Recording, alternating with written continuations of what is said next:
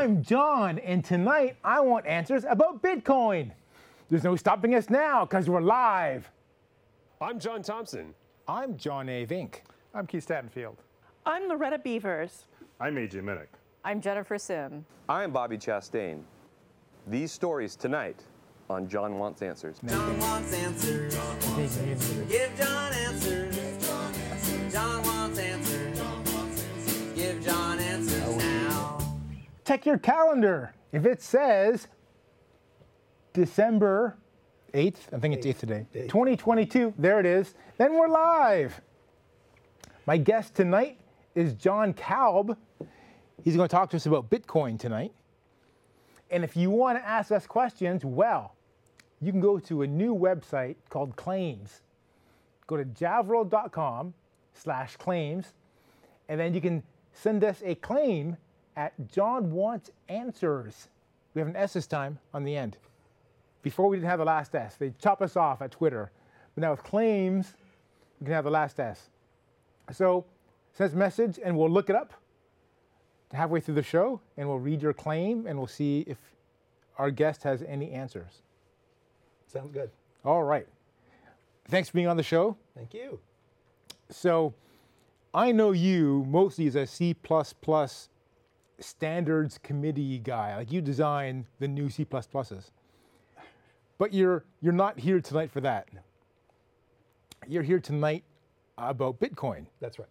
Now, are you a Bitcoin professional or a Bitcoin enthusiast? I would say I'm a Bitcoin enthusiast. Okay. I'm not a Bitcoin professional. The Bitcoin core protocol is written in C++, by the way. Oh, there you But go. I literally I glanced at it once. I have not looked at it. So I have no special insight about how it's programmed, except I know that it's in C++. But it's a protocol. So you could completely write a Bitcoin compliant software in a completely different language because it's just a network protocol. And so it doesn't matter what the code is, it's just what it does that matters. So for full transparency, you don't have to tell me how much, but are you a Bitcoin investor? I do own some Bitcoin, yes. Okay. So you might be motivated to jack up the price here. Yes, that's why I'm here, is because I know that with your thousands and thousands of users, My influence. your influence, and the amount of money that people are looking to invest, that it's likely to affect the price of Bitcoin. Okay. In fact, I can track Bitcoin on my watch, so I'll know if it goes up. No, And- I can't really. Oh, you can't? Are Bitcoin markets 24 hours? Absolutely. Okay. Yeah. There's no like lame 9 to 5 like for the stock market. It doesn't even stop for holidays. Oh, wow. That's cool. All right. Our first topic, Bitcoin. Okay, imagine they're playing the music. Okay. Then you topic. So tell me, what is the Bitcoin origin story? Okay, great. So Bitcoin was created by someone using the pseudonym Satoshi Nakamoto. How do we know it's a pseudonym? Well, because we don't know who that person is. So we And haven't been able to find him? We haven't been able to find that person, right? Okay. So it's not necessarily one person. Could be a group. Could be a man. Could be a woman. I have my theories, but I have no special insight in that. So I'll just say they or Satoshi. But Satoshi, whomever that was a cypherpunk. What's a cypherpunk? So the cypherpunk was an online forum of people who were interested in using cryptography to solve real-world problems. And so it was called the cypherpunks. And I'm going to talk about 4 different problems that they solved. Okay. So the first one is the ability to send messages that you want to keep private. Okay. So the way they did this was to use public-private key encryption. And the idea is that you use the software to generate a pair of keys that work together. One of them is the public key, and so you would actually publish that and say, here's my public key. And then you have one that is the private key that you never share. Right. So what I do is I write a message to you, and I use the software with the public key, your public key, and I encrypt it. Now, once it's encrypted, the only way to decrypt it is to use the private key. The public key can't decrypt it. It can only encrypt it. And even though I'm the one who who encrypted it, I can't encrypt it. Of course, I have the original message, but I can't decrypt it. The only way it can be decrypted is with your private key. Which I keep secret. Right, and as long as you keep that secret, then if someone intercepts this message, because email, is not really secure. Right. And in fact, even if somebody took that message and published it in a public forum or put it on Twitter or Reddit or the New York Times, page, it wouldn't matter because no one can read that without your private key. Okay. All right. So I send you this message, and you can read the message. The problem is, you're not really certain it's from me. I mean, it may come from my email, but that could be forged because email is not perfectly secure. For sure. So the second problem that they solved was the signing problem. And the idea was that I can write a message, and then again I use this cryptography, and this time I use my private key to sign the message. And what that does is it creates a digital signature, which is just this really long string of digits, right? And so then you can use my public key to verify that I actually did write that message. Okay. Right? And that it hasn't been modified because, of course, it's just a message. Someone could intercept it and change, I like dogs into I hate dogs or whatever, and then, misrepresent me. So you can use my public key with the digital signature I created to verify that it came from me and that the message is untampered.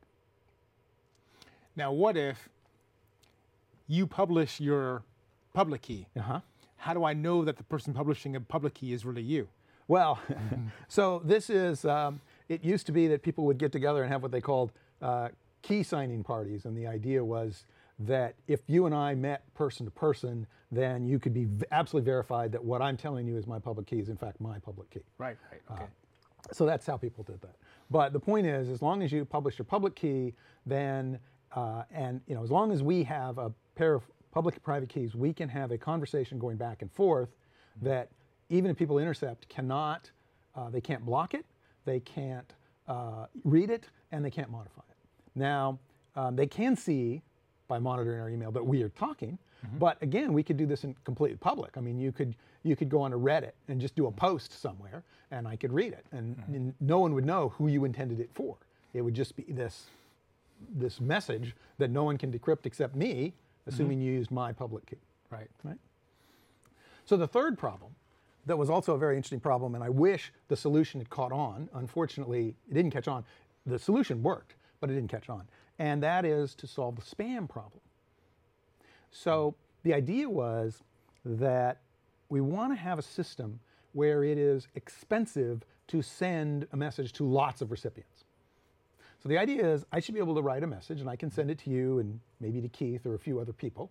And when I send it, maybe my computer does a slight hesitation. I hardly even notice it. But if I wanted to send that same message to 1 million different people, then it might take my computer a week or two of churning through this, or maybe I'd buy a more expensive computer or whatever. But the point is that sending mail is no longer computationally cheap. It costs a little bit. If you're sending to a few recipients, it doesn't cost enough that you worry about it. You don't even think about it. My computer's mostly just sitting there all the time anyway. But if I want to send to a spam list 1 million people or several million people, it becomes prohibitively expensive. And so this fellow named Adam Back invented something called proof of work. Okay. And so the idea was that for every recipient, the computer had to do some kinds of computation. And again, with a small number of recipients, it doesn't really matter. But if you're trying to send a message to lots and lots of people, then it becomes expensive. Well, this then implies that all bulk mail is spam.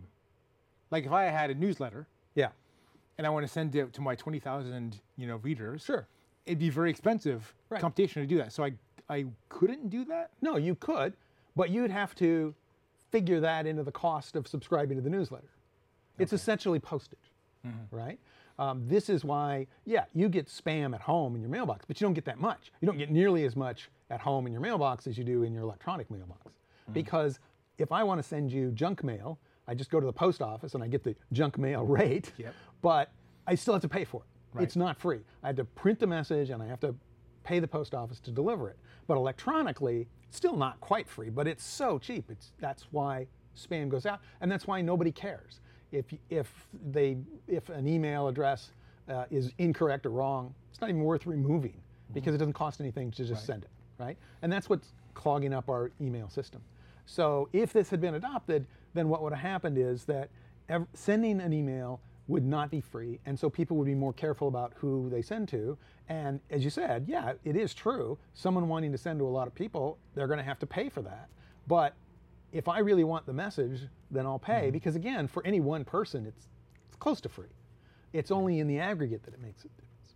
Okay. So here's how this this proof of work worked. And again, it uses some cryptography technology, and it used something called hashing.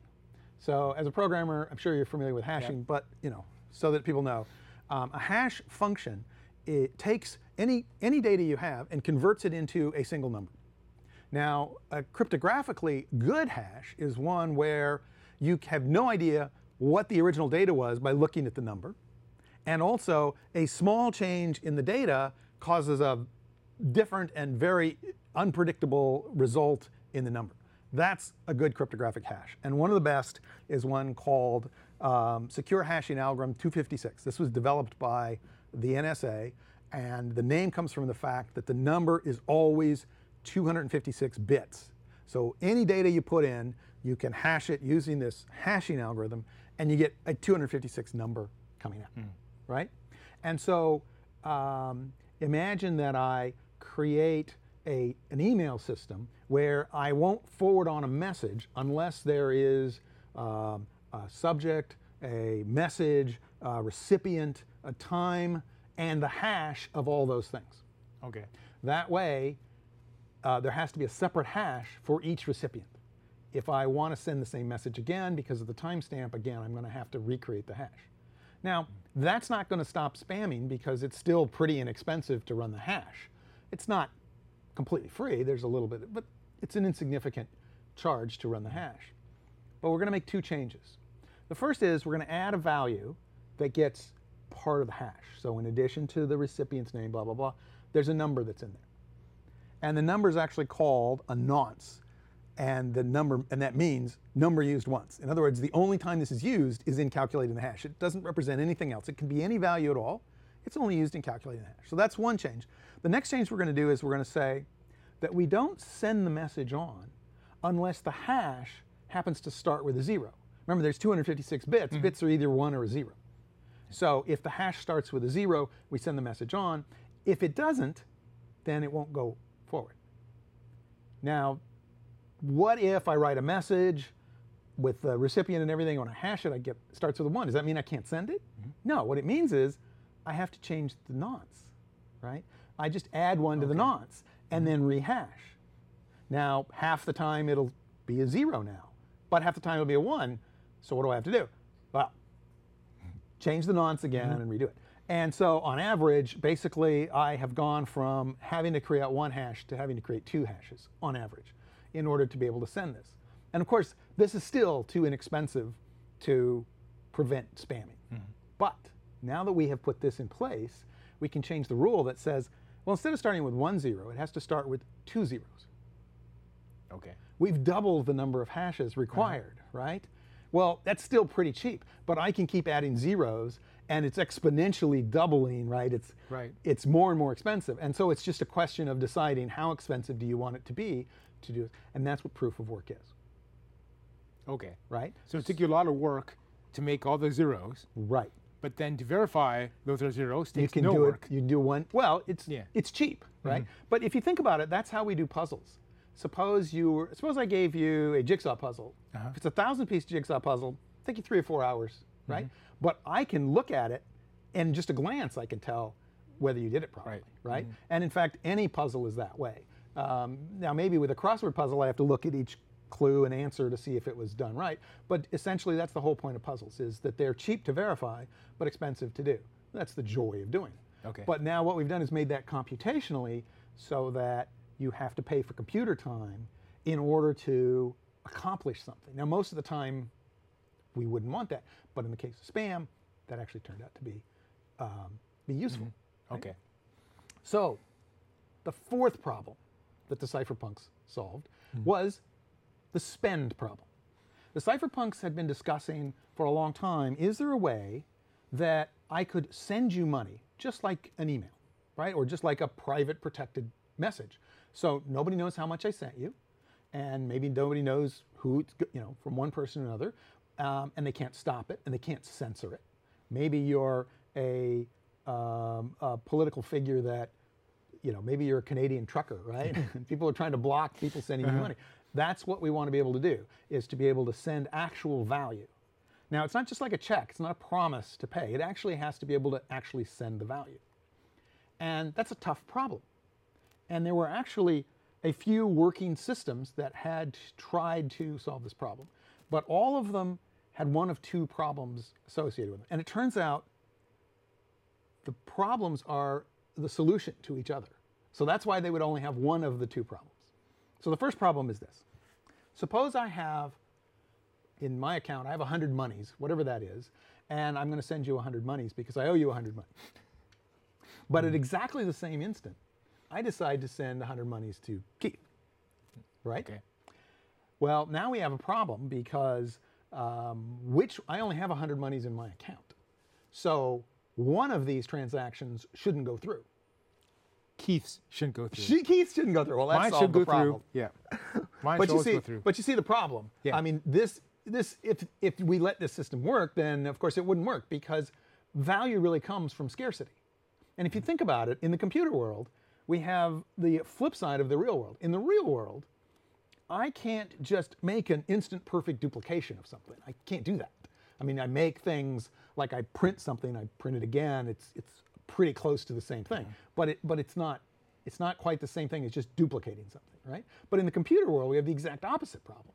Basically, anything you have, just make a copy of it. Right? So the problem is to somehow make digital scarcity, right?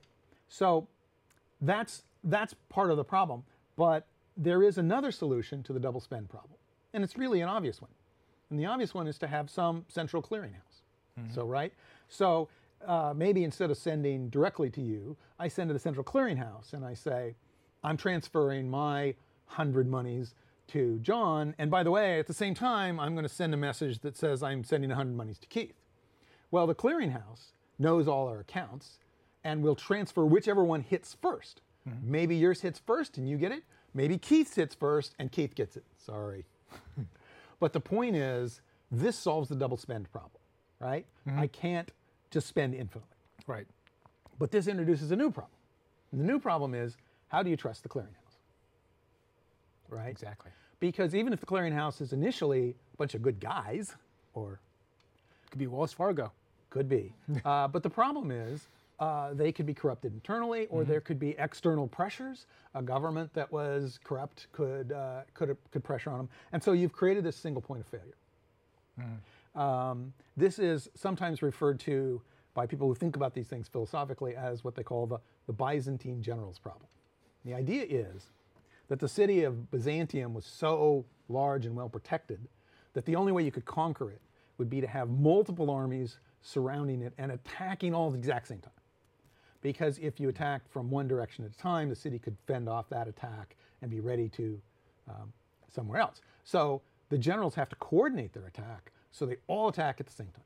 The problem is that Byzantium sends out all these spies so that any message that you send from one general to another could be completely intercepted or maybe modified in the transmission.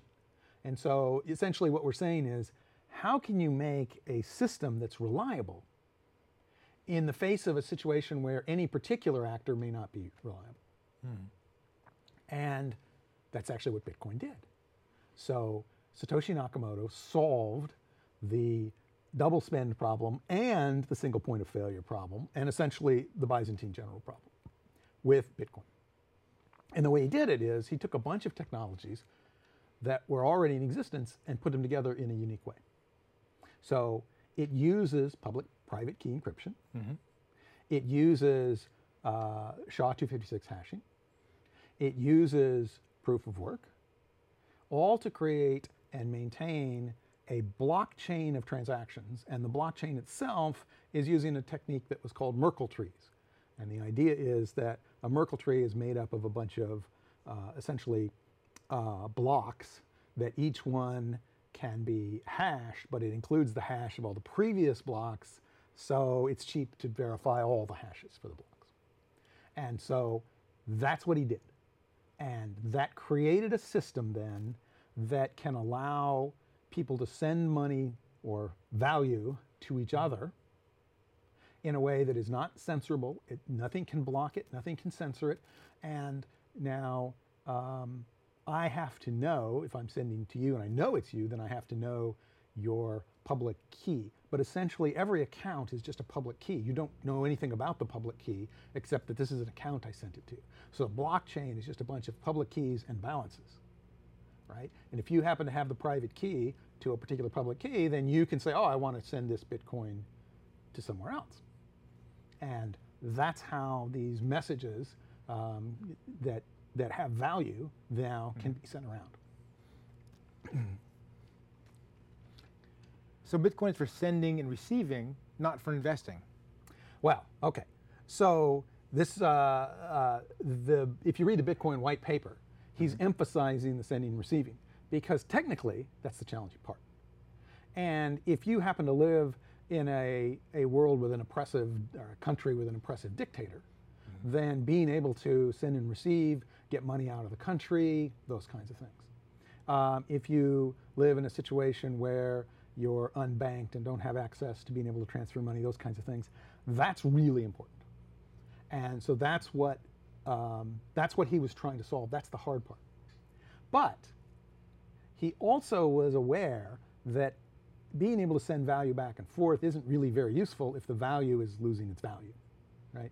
So he thought about this. In fact, in the very first block of the blockchain that we know, Satoshi was the first miner, so he put a message in there, and the message was a headline from London Times saying the Chancellor of the Exchequer was going to bail out the banks a second time, or something like that. The point is, he understood, he was making the point that the ability to debase the money and the ability to just create new money out of thin air was a problem. So what he did was, and this is part of why the proof of work is there, is that there's this process of mining, and the mining is verifying each block in this blockchain. When you mine a block, you get a little bit of a reward, and that's how Bitcoin comes into being. But the mining requires proof of work. There's no one in the system, including Satoshi himself, who ever was able to or ever will be able to just create Bitcoin out of thin air. It will always require proof of work to create the Bitcoin, or I could buy some from you or sell some to you. I mean, we could do money on the side that's not part of the Bitcoin chain, but newly created Bitcoin are always developed with proof of work. There was no pre-mine, which a lot of other tokens that have copied Bitcoin have a pre-mine, where a whole bunch of Bitcoin or a whole bunch of their token is created, given to the creator originally. Satoshi didn't do that. So Satoshi has a bunch of Bitcoin. Right, but only because of how much he mined. Oh, so he mined all that. He was the first miner, right? And in the early days, nobody, I mean, whoever heard of Bitcoin, right? So he was the only miner for a while. So is mining easier in the early days? Of course. Okay. Because the proof of work is based on how many competing miners there are. So the way it's designed is that a new block should appear every 10 minutes. If computers get faster and they're able to calculate the hashes much faster, then it won't take 10 minutes. Well, every 2 weeks, I think, something approximately like that, the Bitcoin protocol makes an adjustment about how many preceding zeros you need to have. Remember that we talked about that's how you adjust the difficulty. So if the blocks are coming out faster than one every 10 minutes on average, then we make the mining more difficult. If it's taking longer than 10 minutes, we make the mining easier, right? Is there a central clearinghouse that decides how many zeros you need? Well, it's in the protocol itself. Okay. As I said, what happens is every 2 weeks, the protocol, it's the software, but it has to follow the protocol. So even as I said, it doesn't matter what you wrote the protocol in, what software you create, it has to do this. And that's what's going to happen is that because we know how long it's been, let me put it this way: in a 2 week period of time, we could calculate how many 10-minute blocks there should be. And Okay. so what it does is it says, okay, going back to that many blocks ago, was that a full 2 weeks ago? Was it less than 2 weeks? Was it more than 2 weeks? If it was approximately 2 weeks, we leave it the same. If it's less than 2 weeks, that means the miners are mining faster than every 10 minutes, so we need to slow them down, so we make it more difficult. And of course, making it more difficult is what's mostly happened, because more and more computing power gets put on the system. But in the early days, there weren't a lot of computers because Bitcoin didn't have much value, Right. so there's not a lot of miners. And there was no, today, almost all miners are using dedicated hardware, specifically designed to mine Bitcoin. But in the early days, people just used regular computer, and that's what it would have been at first. So, so Satoshi's original blocks would have been fairly inexpensive for him to mine. And the way that the mining reward works, the mining reward reduces over time. So he was getting more of a reward for each block than is now. So Satoshi, whomever that is worth, you know, something like $1 billion worth of Bitcoin or something like that, which is why I happen to believe Satoshi's probably dead, because the temptation of spending that is so great, and none of it has ever been spent. Satoshi's never spent any of his Bitcoin, as far as we know. Okay. And but we do know. Well, Like in Blockcoin, it tells us that we do know he's ever spent a coin. so we know that those early blocks have never moved, right? And you know, so that's why we say. I mean, but in the early days, other people would start mining. We don't know exactly every single block that was his versus what somebody else's. We have a pretty good idea, and people do watch that. If a block that is believed to be owned, or a Bitcoin that's believed to be owned by one of Satoshi's accounts ever moved, that would be big news in the Bitcoin community, because it would mean that potentially $1 billion of Bitcoin could come up for sale. Okay. But as I said, I'm fairly certain that he's dead and took his private keys with him, simply because that's never happened. And the temptation of being able to spend Someone's got to $1 billion. find his keys. All right. Well, we're running out of time. We only have like 4 minutes left.